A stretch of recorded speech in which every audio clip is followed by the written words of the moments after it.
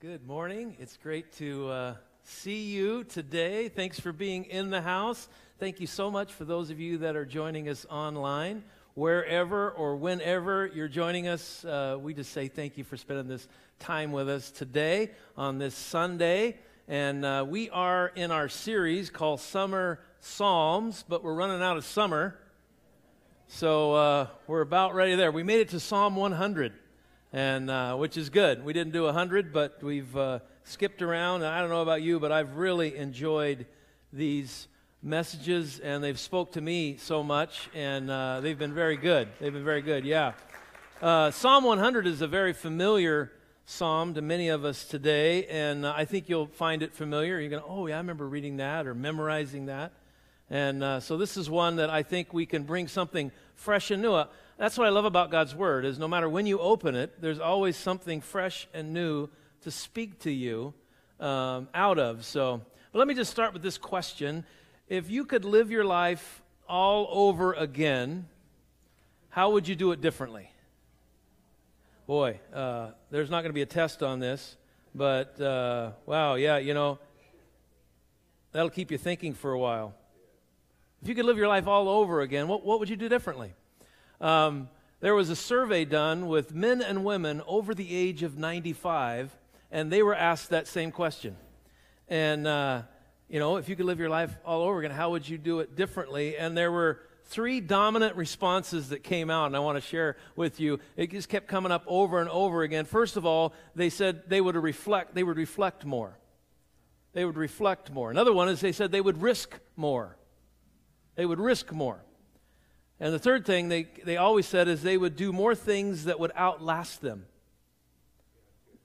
Outlast them. In other words, they wanted to be more intentional, more thoughtful with their life. Because how many know that life is busy and it can just be a treadmill?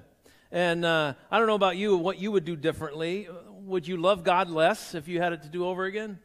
Would you pray less if you had to do it over again? Or would you keep more to yourself if you had it to do over again? And you know, would you say, you know what, if I could do it all over again, I would spend a lot more time at work. That's what I would do.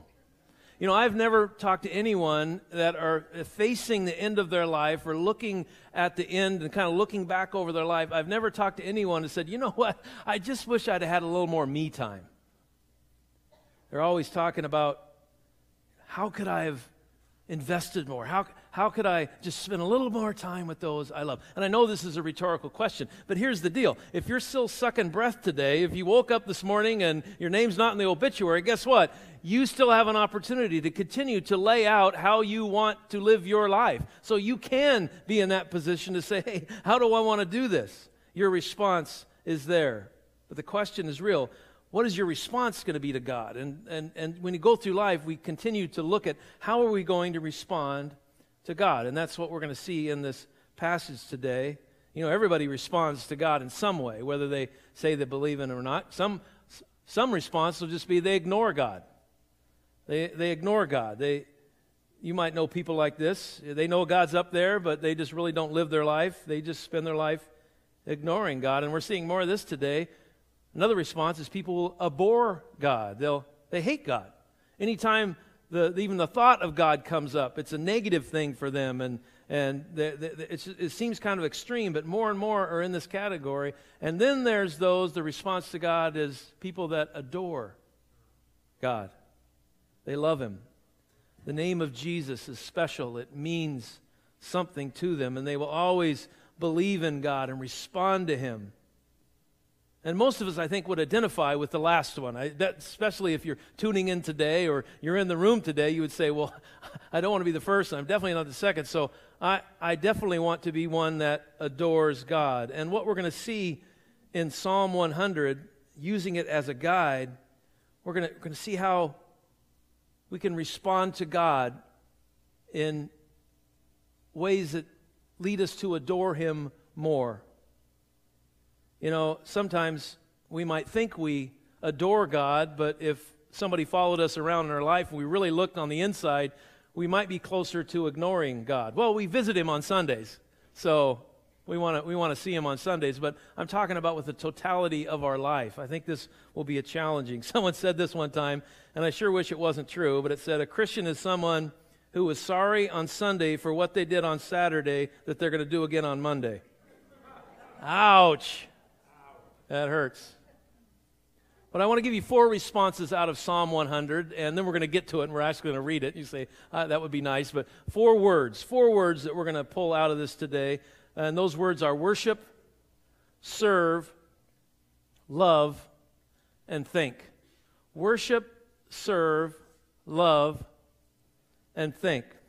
Now this is I would say it was a short but powerful psalm, and I know you've probably heard it before, and it in the introduction it says it's for giving grateful praise. That's how they introduced this psalm. Psalm 101 says, shout for joy to the Lord, all the earth. You might have heard this or grew up saying it this way, make a joyful noise unto the Lord, all ye lands. Worship the Lord with gladness, come before him with joyful songs. Know that he is God. It is he who has made us, and we are his. We are his people, the sheep of his pasture. Enter his gates with thanksgiving and his courts with praise. Give thanks to him and praise his name. For the Lord is good, and his love endures forever. His faithfulness continues through all generations. Wow, that's power-packed 5 verses there. But let's unpack those 4 words that I introduced to you, and I want to highlight them today. First of all, worship. And it says we should worship God joyfully. Worship God joyfully. Shout to the Lord. Shout for joy to the Lord, all the earth, it says. Worship the Lord with gladness. Come before him with joyful songs. I've looked back and about 17 or 18 times throughout the Bible, it says to shout when it comes to worship. To give a shout or make noise. And, many times in ancient times, when the king would come in, the people would just give a spontaneous shout because the king was there. And they were just basically, they would shout and say, this is our king. We're going to win because of this guy. So they would shout for the king. We see in Numbers chapter 13, when Moses was leading God's people out of Egypt, you might remember there was a leader called Balak that hired a false prophet to curse the people of Israel. And as he looked over the millions of people, he couldn't curse them. All he could do was bless them. And he said, he was able to say this, that the Lord is God is with them, and the shout of the king is among them. That's what he said. The shout of the king is among them. And you might remember this story from Sunday school in Joshua chapter 6, and Joshua was leading the children of Israel to take the promised land, and they came to Jericho. You might remember they marched around the walls 7 days in silence. Wouldn't that be eerie? To see this hundreds of thousands of people just marching around your city and they're not saying a word. But then on the 7th day, Joshua said this, shout, for the Lord has given you the city. And the sound of the shout literally brought the walls down. In another place, in 1 Samuel, we see that the Israelites were fighting the Philistines, and they were losing the battle, and so they called up for the ark to be brought, the ark of God, the ark of the covenant to be brought into camp. And it says this, when the ark of the covenant of the Lord came into camp, all the Israelites shouted so loudly that the earth shook. Now, when the Philistines heard the noise of the shout, what does the sound of this great shout in the camp of the Hebrews mean? Then they understood that the ark of the Lord had come into the camp. Shout unto God, it says. The presence of God brought a shout. The presence of the king brought about a shout. I would say that you would identify or you would describe their worship style as lively. It was lively. It was noisy. And isn't it interesting that the Bible never really tells us how we're supposed to sing worship? Never instructs us how we're supposed to sing. I mean, it's like you never say, yea, I say unto thee, never sing a worship song to country music. I wish it did, but it's not in there. It's not in there. I'm sorry. No, what I mean is it never says only sing worship songs to 4/4 time. Never to 2/4 and never clap on the offbeat. You know, he never says that in there. But the Bible does say that we're to be joyful in it. It's supposed to be a joyful experience. We're to shout unto God. But there are excuses, especially when we come to worship. And I know when we get into worship, people start getting a little squirmy and a little uncomfortable because, you know, they start thinking about things. Well, there's some people that I'm not talented like a Josh or like a Tara, and man, they could just sing, or these instrumentalists up here to play. And they might say, you know, I'm not a good singer. That's one, you know, I'm not a good singer. But it says make a joyful noise to the Lord. Now listen, if God has given you a great voice, use it. If God has given you a horrible voice, give it back to him. And here's the deal. If you're a really bad singer, other people will sing louder to drown you out. So you're doing the church a service just to let it out. But then some other people say, you know, well, I come in and I just don't feel like it. You know, I'm not one of those people just feel like coming in and singing. You know, think of how many things you have to do that you just don't feel like doing. Some of you didn't feel like getting out of bed this morning. Amen? How many times in your college experience that you had to get up and go to class, and let me tell you what, very rarely did you feel like doing it. There's a lot of things in life that we do that have nothing to do with feelings, right? You just do it. And there's another one that, especially when it comes to singing and shouting, maybe you grew up in more of a traditional or more of a quiet type of worship experience, because a lot of people say, well, I'm not emotional. I don't like to get emotional. You know, unless it's about my sports team. Now I don't want to step on toes here today, but I've seen toothless grandmas and grandpas go nuts over their grandson hitting the ball. You know what I'm saying? And rightly so. I love it. I mean, it just comes out of you. I've told you stories before where I've been in the Moda Center and watching the Blazers. I remember me and my son-in-law were at a playoff game one time, and the game was going horrible, and people were just mad. Nobody was liking it. Somebody spilled beer on me. It was just like, we almost left. And then the game started to turn in our favor. And we got closer, and we got closer, and we tied the game, and we won the game in the last second. I'm telling you, the place erupted in noise. I mean, just, we cheered, and I was hugging people I didn't know, and we were high-fiving, and it was amazing, and we just left just in this euphoric deal. And I said, what's the difference between that? It's like, you know what? I felt like God said, guess what? This is real to you. This is real to you. Sandy and I had a chance to go to a concert with family a couple weeks ago, and this band was going, this oldies band, you know, and they're going, and I just like watching other people. And when they would start to play one of their like really popular hits that you know everybody know, there was a guy like right in front of us, and everybody was sitting down. But when they started singing one of that he knew, he'd stand up and he'd look at the people next to him like, "Can you believe this?" And he'd just do this the whole time. It's real to him. It's real to him. But sometimes I got to say, okay, God, but I can't get like crazy and caught up in a way because I'm not emotional. Well, a lot of times we have particular ways we want to worship, and probably I'll be so honest to say that the three biggest complaints are going to be the same complaints in heaven about worship. It's too loud, the lights are too bright, and it's too smoky. But I started looking in here, and I realized that Isaiah said, in the book of Isaiah, he said, the song was so loud in the courts of heaven that the temple shook. So get ready for loud. And then I started looking, and it said, and the light was so bright because Jesus is the light, and it's the strength of the sun, so it's going to be pretty bright. And then also it says that in the book of Isaiah that when the people began to worship, the temple filled with smoke. So, I mean, get ready for it because heaven's going to be, okay, I'll keep going. I didn't think that was going to be too much fun. Shout for joy to the Lord, all the earth. Worship the Lord with gladness.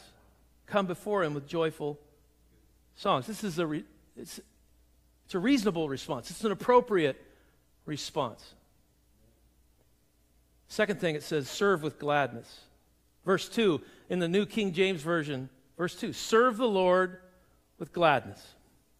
Not only are we able to respond with emotion, but we need to respond with motion. Serve the Lord with gladness. Serve God joyfully. Now, some people will serve, but they kind of serve with a bad attitude, right? We see examples of this. You might remember Jesus had two friends, Mary and her sister Martha. You remember that story, right? And Martha was the one that got stuff done. She was serving, but she wasn't happy about it because she went to Jesus and said, I'm doing all the work, and Mary's just sitting there and doing nothing. Now, Jesus said, Mary's chosen the greater thing because she was sitting at the feet of Jesus. But I think what he was trying to say, service is a great thing, but it's no fun when you do it with a bad attitude. Another guy that served with bad attitude was a prophet by the name of Jonah. Remember, God called him into his service, said, here, I want you to go to this city. And he's like, nothing doing. He took a cruise the other way. He got drunk. That's right. And then you remember the whale of a tale? Sorry, I thought that was going to go better. He got swallowed by a fish. He didn't obey God until he got puked up on the shore in front of the town. And then when he did get obey God and give the message, he went up and he complained the rest of the book. You know, the church in the Middle Ages, they wanted all the clergy to wear black because they always were seen wearing black and because it was serious business. You served with seriousness, sad business. Oliver Wendell Holmes said this, I would have gone into the ministry, but most ministers I know look and act like undertakers. But we're to serve with gladness. The hallmark, the identifying mark of someone that knows and loves Jesus to be one that serves with gladness. I know I've kind of gone extreme this way, but I'm saying, where are you serving with gladness? Serving, and it doesn't matter what you do, you can find something to be glad about it. There was a story in a Boston newspaper, and they were looking for people that worked the same job for years and years that seemed to be boring jobs. And they found a lady that had been working and cleaning the same office building for 40 years. So they went and they wanted to write an article on her, and they interviewed her, and they said, you know, how could you do this boring job for over 40 years? And she says, wait a minute, first of all, I don't get bored. She said, the cleaning products I use, God made them. I clean objects that belong to people that God made, and I make life more comfortable for them. And then she said this, my mop is the hand of God. Whoa. Now those clean freaks in the room, we're just like, amen, amen. I mean, you know, there's nothing wrong with a tidy place, right? And a nice clean floor. That's cleanliness is next to. But no, she found that, man, I'm going to serve and I'm going to do this with a great attitude. There's something inspiring about that. So we're to worship God joyfully, and we're to serve with gladness. The third thing here is that we're to love God intelligently. Love God intelligently. Now listen to verse 3. It says this, know, that's a sign. It says, know that God, the Lord is God. It is He who has made us, and we are His. We are His people and the sheep of His pasture. But that word know, it literally means to perceive something with understanding. We need to love God with our mind. The Bible says that I worship you with my, I'll sing with my spirit and I'll sing with my mind. Christians should be great thinkers. We love God. The Bible, Jesus said, love the Lord your God with all your heart, with all your soul, with all your mind, with all your strength. We don't check our brain at the door when we come in and just, worship like we don't think. Paul said that we're no longer to be conformed to this world, but we're supposed to be transformed by renewing of our mind. Hosea said this, the people perish for the lack of what? Knowledge. In 2 Peter it says we're to grow in the grace and knowledge of God. Here's something that you need to know, something that we need to get into our mind to know about God. First thing we need to know is that He's God and you're not. You know what? Everything that's going on in our world is not up to you to fix. He's God and you're not. There's one true God. We need to know that.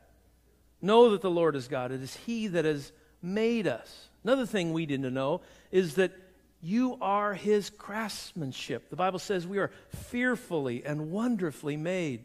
God has created you exactly the way you are. When you look in the mirror, sometimes we can say, I don't like what I see, but God says, you know what? You're my creation. I love you. I've created you. God created man out of the dirt. I don't care what you believe about how this earth started. Let me tell you what. God created human beings out of the dirt. And guess what? The first model worked perfectly. They didn't have to like suck in a tail or anything. They worked perfectly.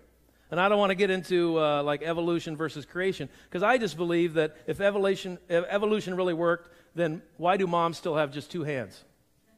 You know what I'm saying? You know, because you evolve with what you need. If evolution worked, moms ought to have like 8 hands by now, right? 2 for holding, 3 for slapping, and 1 for doing something else. Okay, I'm going to keep moving.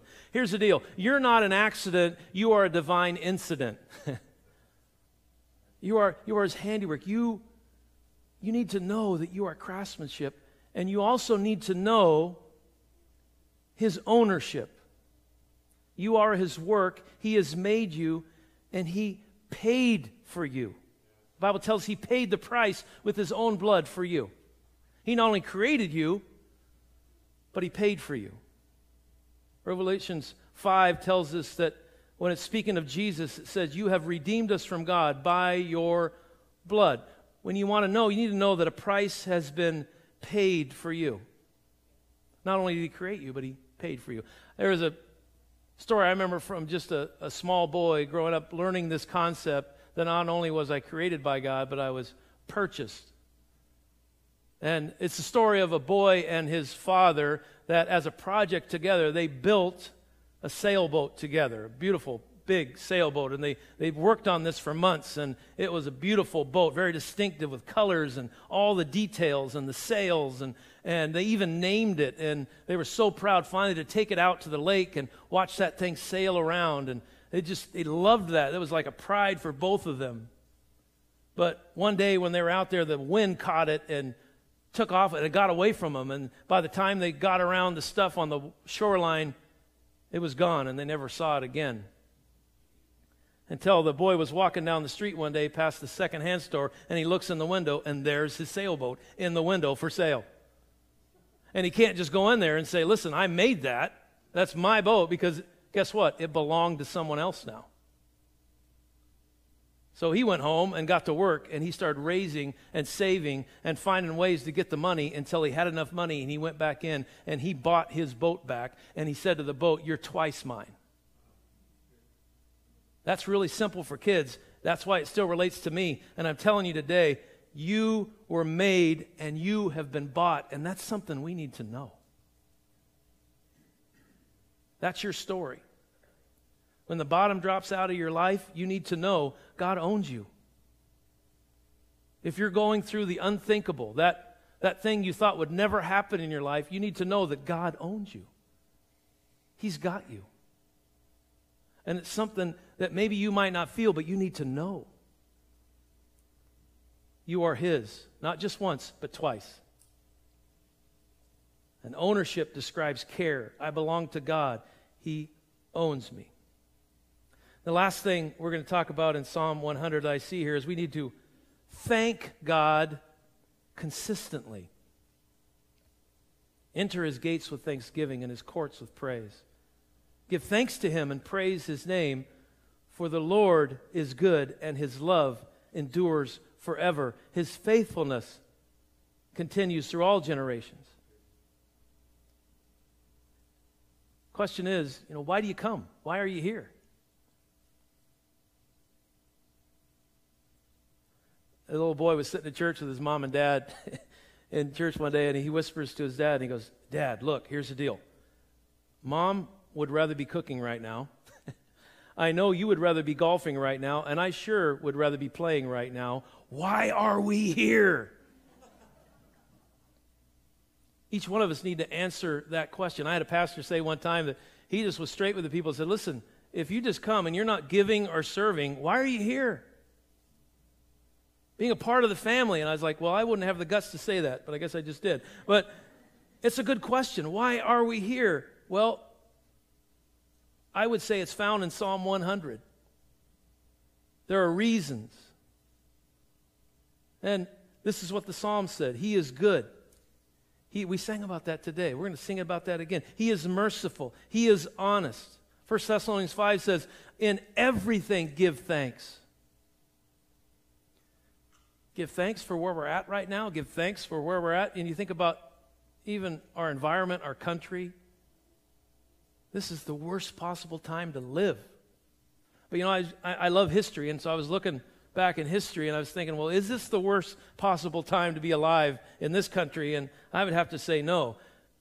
Right after the Revolutionary War, when they were first founding this country, the very beginning, do you know that they made 7 times more graves to bury the dead than they built houses for the living? 7 times more.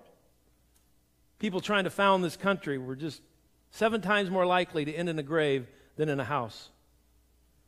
But it was in that same environment, it was in that same time that the first president of the United States, George Washington, said, you know what, we're going to dedicate a day that's just of thanksgiving, thanking God.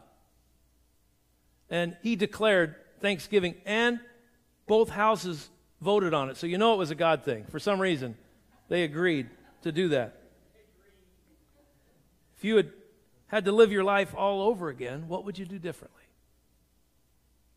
If you had to start from scratch again, what would you do differently? Well, you have that choice. I'm going to ask the worship team to come back again. Psalm 100, shout for joy to the Lord, all the earth. Worship the Lord with gladness. Come before him with joyful songs. Know that the Lord is God.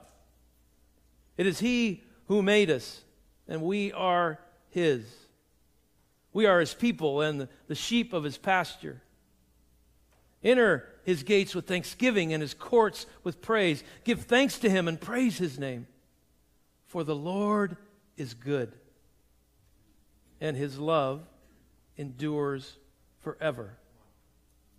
His faithfulness continues through all generations.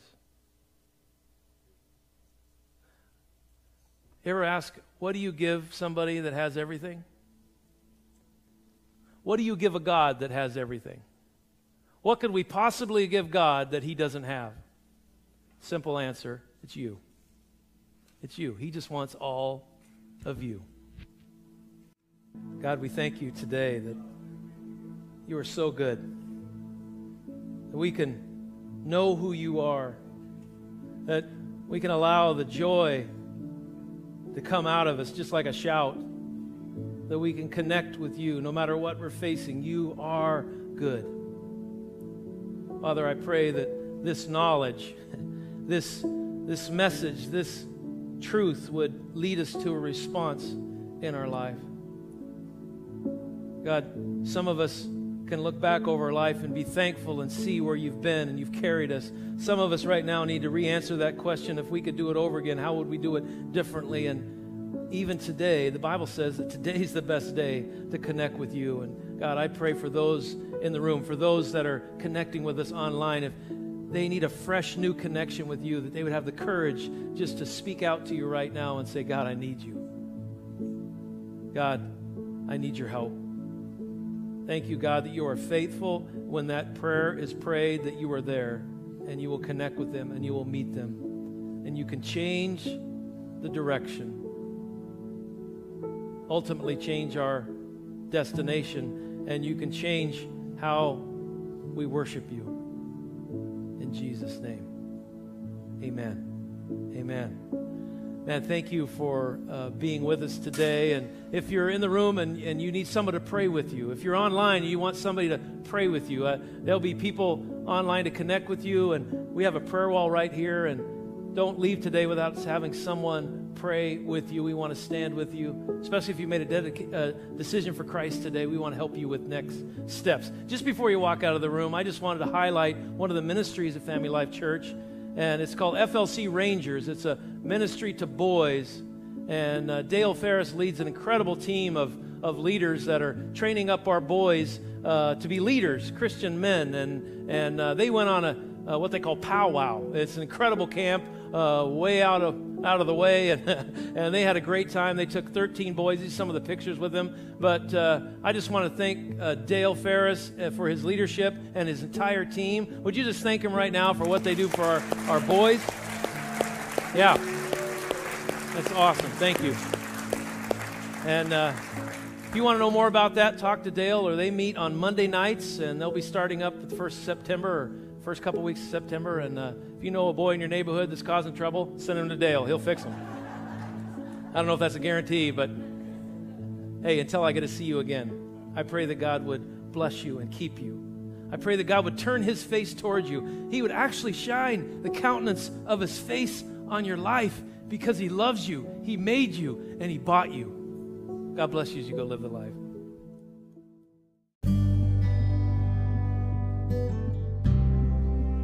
Hey guys, this is Pastor Dave. I just want to say thank you for joining us today for this podcast.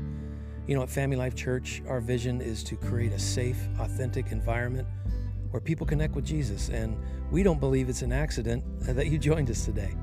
You know, if this message meant something to you, we would love to hear from you. You can connect with us on our website at myflc.org, or you can also find us on Facebook and Instagram at Family Life Church Newburgh. And I invite you to subscribe to this podcast, and you can listen regularly. And I just want to say thank you, and God bless your week.